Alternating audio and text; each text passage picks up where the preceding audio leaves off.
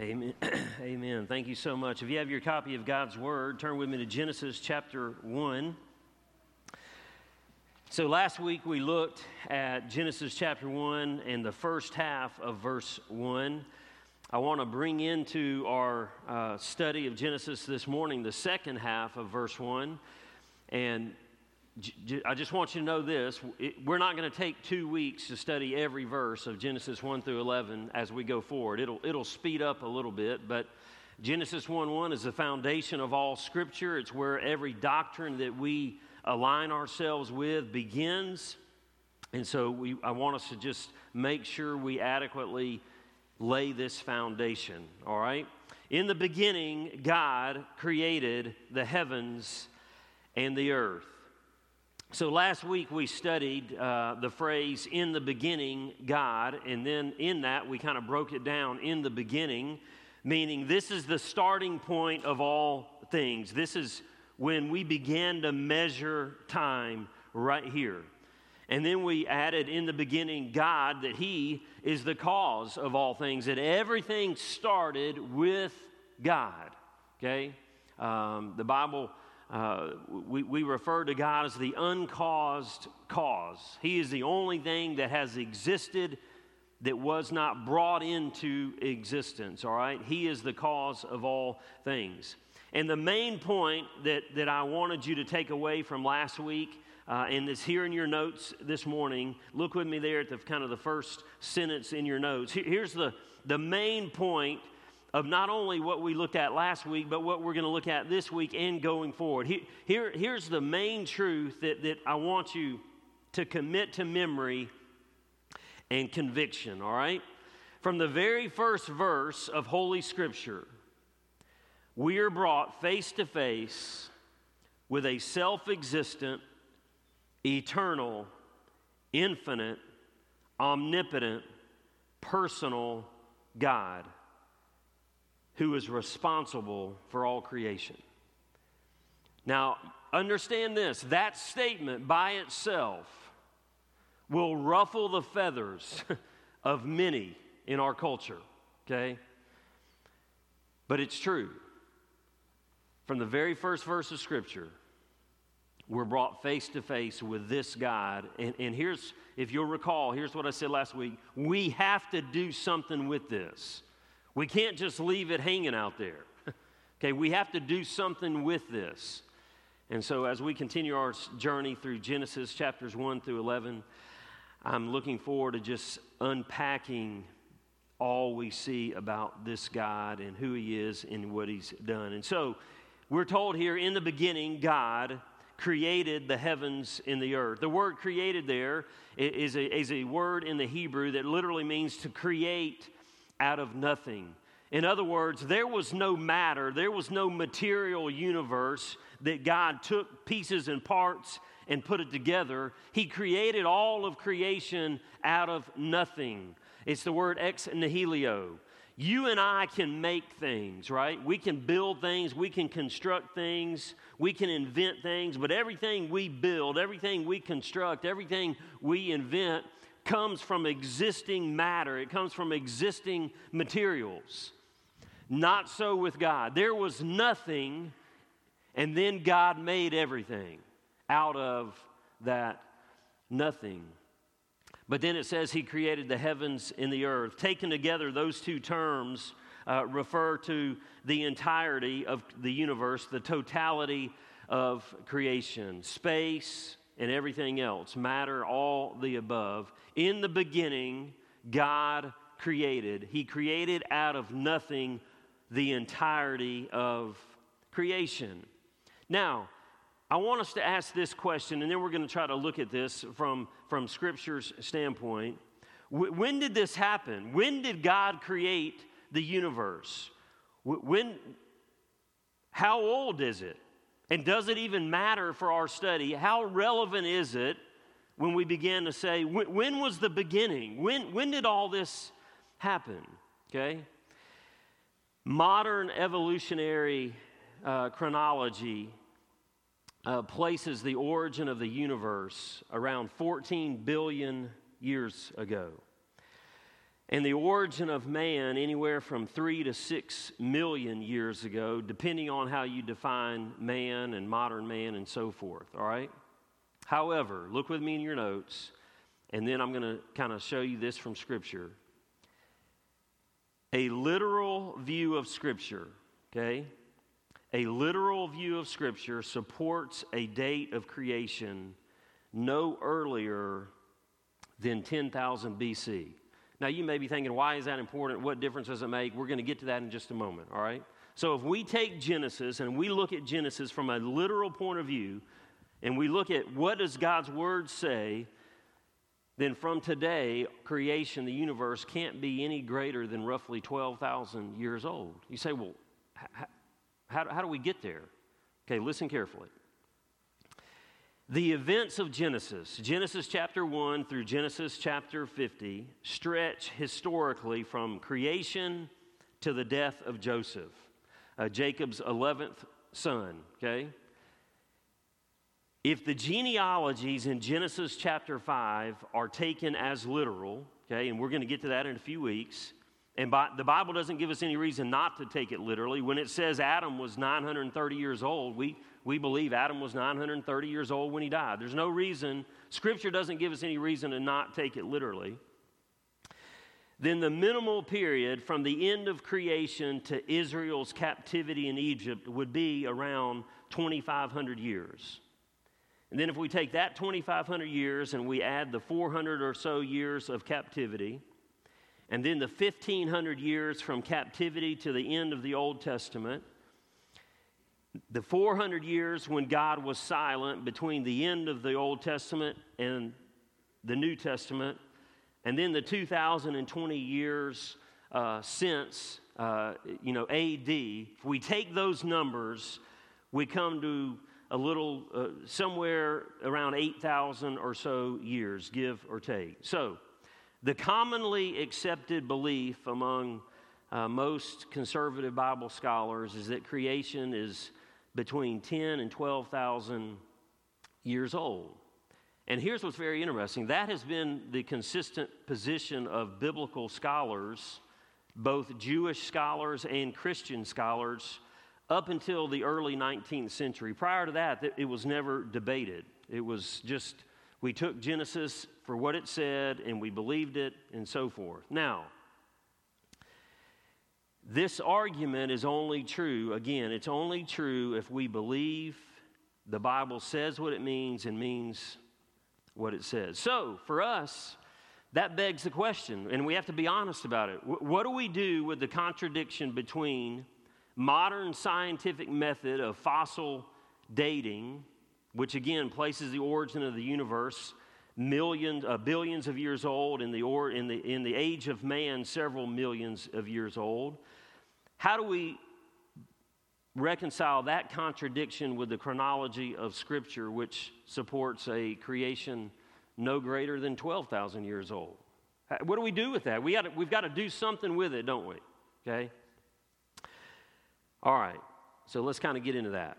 Because modern scientific theory argues the earth is billions of years old, there are some in the evangelical camp, in the evangelical world, that's our world, that have espoused two primary theories to try to reconcile this, to try to handle this contradiction.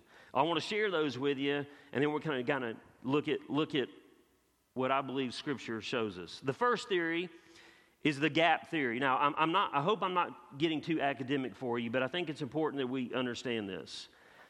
The gap theory that some in the evangelical world support argues that somewhere between verses 1 and 2 of Genesis 1, there was this cataclysmic event, okay, that created a universe that was formless and empty, and darkness covered it. Now, the main purpose of that theory, again, is to try to harmonize what modern science is telling us and what the Bible is telling us. How do we harmonize that? And so some have decided, well, perhaps between verses 1 and 2, there were millions of years, and there was some great cataclysmic cataclysmic event that changed all of creation, and then the next 6 days were a recreation of that truth, a reconstruction of that truth. And again, the goal is to try to reconcile the Bible with what science is teaching us or espousing to us, this supposed proven idea of the age of the earth. So the gap theory is the first. The second theory that some have espoused is what's called the day/age theory. That theory suggests that the term day that is used throughout Genesis 1 does not necessarily refer to an ordinary 24-hour day, but it could refer to ages or eons or long periods of time. And again, the main purpose of that theory is to try to harmonize what science is saying and what the Bible says at its face. So here's what I like to do. I want to just present some biblical arguments that would challenge both of these theories. And here's why I want to do it. I want you to take Genesis at face value. And I'm going to tell you why that's important in just a few minutes, all right? So, here's some biblical arguments against both of those theories that are becoming more and more popular within our own evangelical world. Number one, look with me in your notes. Death was not a reality prior to original sin. Okay? Death was not a reality prior to original sin. Listen carefully. Fossils are records of dead things. Fossils highlight a world in which suffering, disease, and death were realities, all right? The fossil record, those fossils we've discovered all over the world, consist of the death of untold numbers of living things, plants, animals, human life, whatever it is. And so if we accept the scientific method that dates the world and humans as millions or billions of years old, then that world existed prior to Adam and prior to sin, because we know the age of Adam. He was 930 when he died. We know when sin happened, Genesis chapter 3, okay? Now that presents a major problem for us and undermines our understanding of the gospel. Here's why. The Bible teaches us that death became a reality, listen, only when sin became a reality. At that moment when Adam and Eve willfully rebelled against God's command and brought original sin into this equation, only then did sickness and suffering and disease and death become a reality. Look with me at Romans 5 and verse 12. Paul, writing to that church in Rome, says, therefore, watch this, just as sin entered the world through one man, now we know that, we understand that, and death through sin, in this way death spread to all men because all sinned. This is something phenomenal that you and I need to understand. The universe knew nothing of death and disease and suffering and sickness prior to sin. Sin introduced those realities into God's creation. And so if we believe what the Bible says about the origin of sin and the consequences of sin, both spiritual death as well as physical death, okay? Melissa and I went to a funeral yesterday of a longtime friend. He died a physical death as a result of sin. Not his specific sin, but sin. If we believe what the Bible teaches us about the origin of sin and the consequences of sin, all right, then we have to understand that suffering, sickness, disease, and death did not occur prior to Adam and Eve. Now, why is that a big deal? Why is that significant? You ready? Listen carefully. Because none of these fossil records of death could have happened prior to original sin. None of these things could have happened prior to Genesis chapter 3. Again, remember, fossils are records of dead things. So they could not have died prior to sin if sin is what introduced death into our reality, all right? So that gives us this statement that you and I have to think through. per the chronological timeline of Scripture, that means all of these fossil records that we're finding and discovering can't be any older than 12,000 years. Well, Pastor, you just argued with every Harvard graduate and Yale graduate and MIT graduate and all the above. You're right, I just did. And I graduated from a less than standard university on the west side of Alabama. You're right. But that's what the Bible says. So let me keep going. Prior to sin, the whole of creation was perfect. That's the clear teaching of Scripture. Sin messed everything up. Listen, there was no sickness, no disease, no death. There was no catastrophic weather phenomena before sin. No earthquakes, no volcanoes, no blizzards, no floods, no tsunamis, no cyclones. None of that stuff existed prior to sin. The world was perfect. That's why Adam and Eve could walk around with no clothing and not burn to death or freeze to death. Everything was perfect. And sin messed it all up. Listen, that's why in Genesis 1, verse 31, the Bible says, God saw all that he had made, and it was very good indeed. Evening came, and then morning, the sixth day. In church, everything will be very good again. The Bible is teaching us that there is coming a restoration of all things, that all of creation will be made perfect again when sin is no more. Acts 3, verse 21, look with me what we read in Acts chapter 3. Heaven must receive him, that is Jesus Christ, until the time of the restoration of all things, which God spoke about through his holy prophets from the beginning. Revelation 21 gives us a picture of this when we see the creation of the new heavens and the new earth. And let me just remind you of what it says. In this new creation, God will wipe away every tear. Death will be no more. Grief will be no more. Crying and pain will be no more because those things have passed away. God will restore creation to its original intent, like he did in the beginning. And all things, again, will be perfect. The curse of sin will be no more. So here's the challenge for us, all right? If we align ourselves with a creation that is billions or millions of years old, then we have to change our understanding of original sin and the consequences of sin. And now all of a sudden we have to change our understanding of the gospel. It affects the very gospel we believe in. That's the first argument I would propose to you, give you something to mull over and think about. The second is this. The language of the entirety of Scripture argues for a 6-day creation. Look with me at Exodus chapter 20 and then Exodus chapter 31. For the Lord made the heavens and the earth, the sea and everything in them in 6 days. Exodus 31 verse 17. For in 6 days the Lord made the heavens and the earth.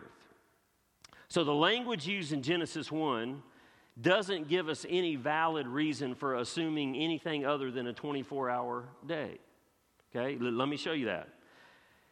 The word that we translate day, the Hebrew word that is used in the original translation of the original scriptures, is the word most often used throughout the Old Testament and in everyday Hebrew conversation to refer to an ordinary 24-hour day, okay? That is its primary meaning. Yes, like many of our words, there are other secondary meanings to the word, but its primary meaning is an ordinary 24-hour day. In Genesis 33, verse 13, we see this language used again. Jacob is speaking, and look at what he says here. My Lord knows that the children are weak. He's trying to flee from Esau, just so you understand the context.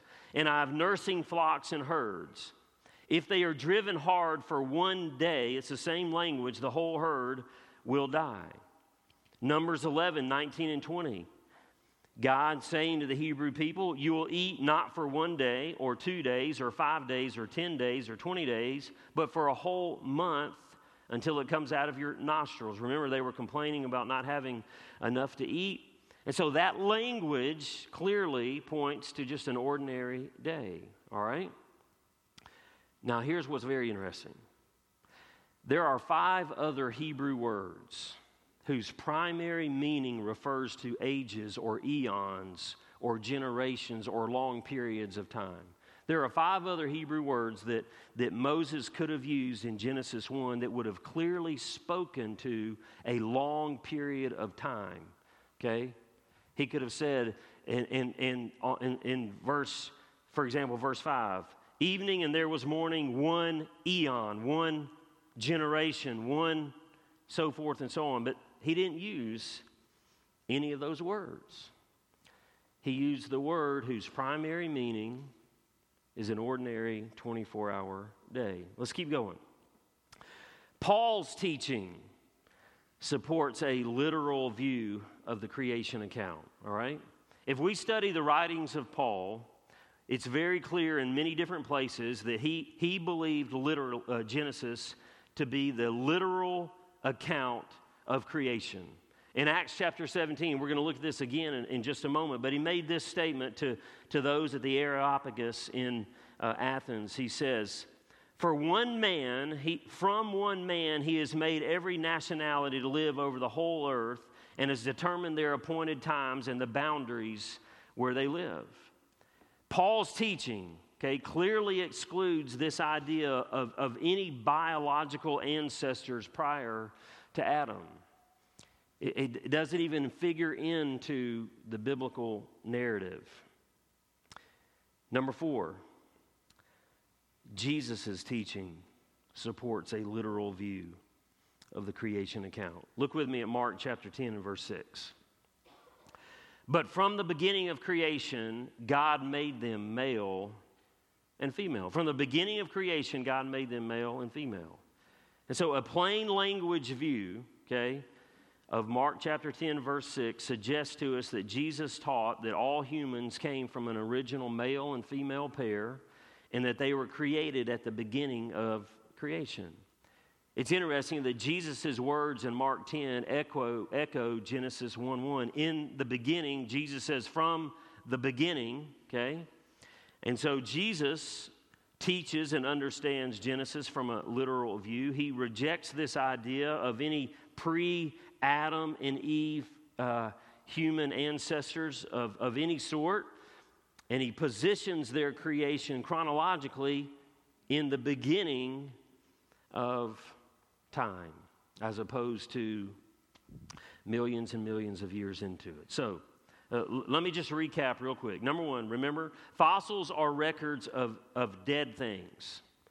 And since death was not a reality until after sin, none of these things could have lived prior to Adam and Eve, okay?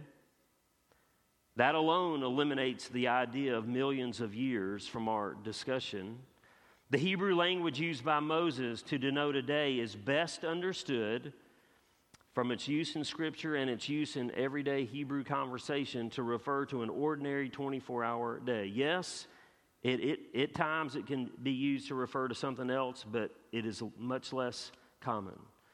Number 3, Paul believed in and taught a literal view of Genesis 1.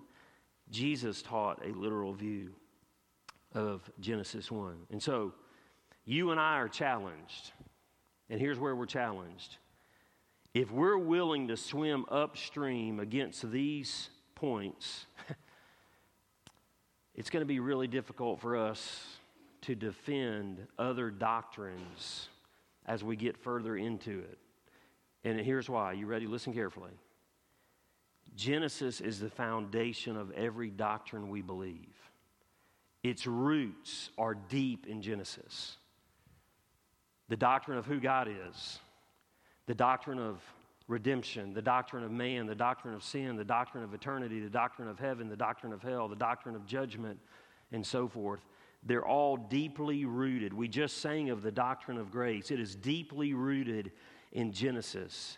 And so if you and I begin to entertain this idea that maybe Genesis, maybe we shouldn't take it literally, all of a sudden we begin, by implication, we begin to introduce doubts on every other doctrine of our faith. And friends, that is an incredibly slippery slope that none of us want to venture down, all right? Here's why it's important. Here's why I wanted just to teach on this morning. If we can't trust what the Bible says about creation, can we trust what it says about anything else? I mean, really, that's the question we've got to ask ourselves. If we can't trust what it says about the origins of all things, can we trust what it says when it speaks to all those other things I just mentioned? So let me kind of wrap this up here. Let me try to conclude it. So I asked this question earlier and I haven't answered it. What do we do with the contradiction between the clear statements of Scripture and the scientific method that is contrary to Scripture? What do we do with that contradiction? I'm not a scientist. I'm not a biologist. I'm not a physicist. I'm not a geologist. I'm not a chemist. I understand that. So what do we do with that contradiction? One of the major problems that we have, and that's existed from the Garden of Eden, is this. Oftentimes what man does is we start outside of God's Word, and then we try to figure out how God's Word fits the outside. Right? That's what we do. We start with whatever's going on out here, and then we said, okay, how does the Bible fit here? We need to remember this. Are you ready? That the Bible is the Word of God. It is the inspired Word of an almighty, infinite, eternal, unchanging, perfect God. The Bible is greater than any amount of intellect or understanding you and I can put together outside of it. And so, therefore, for you and me, we have to start with God's Word. That's the foundation from which we look at everything else. If we don't start here, then we're starting on a faulty and flimsy and incorrect foundation. What is the story of creation? Let's start with God's Word. What is marriage? Let's start with God's Word. How do we parent? Let's start with God's Word. How do we find our purpose in life? Let's start with God's Word. How do we understand human sexuality? We start with God's Word. How do we understand eternity? We start with God's Word. How do we understand redemption and reconciliation and so forth and so on? We start with God's Word. That's where we start. And are you ready for this? We don't have to explain all of the details. I mentioned last week, if you and I could explain the exact manner in which an almighty God brought creation into existence, then He's not that big of a God. We don't have to do that.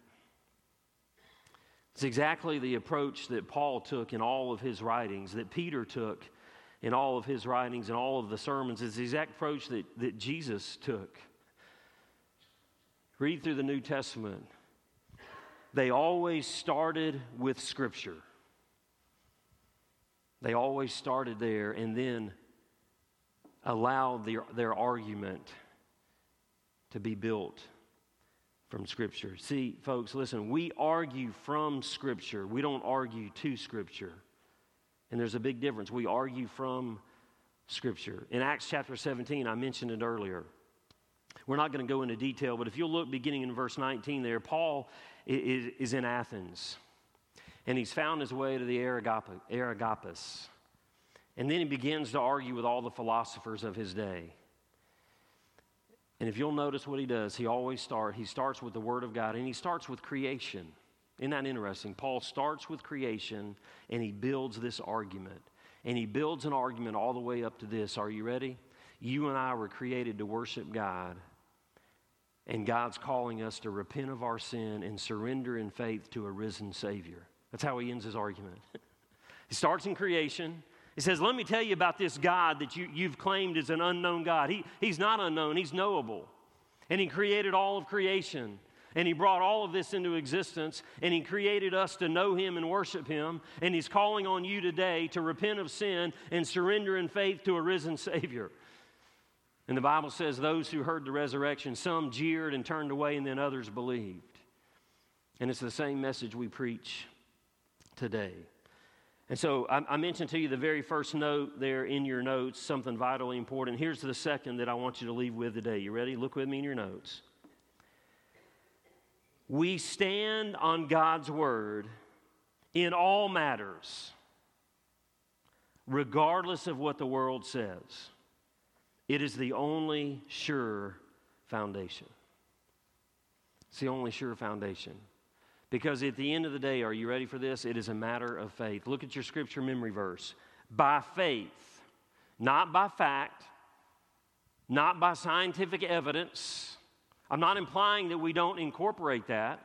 But at the end of the day, by faith, we understand that the universe was created by the Word of God, so that what was seen has been made from things that are not visible.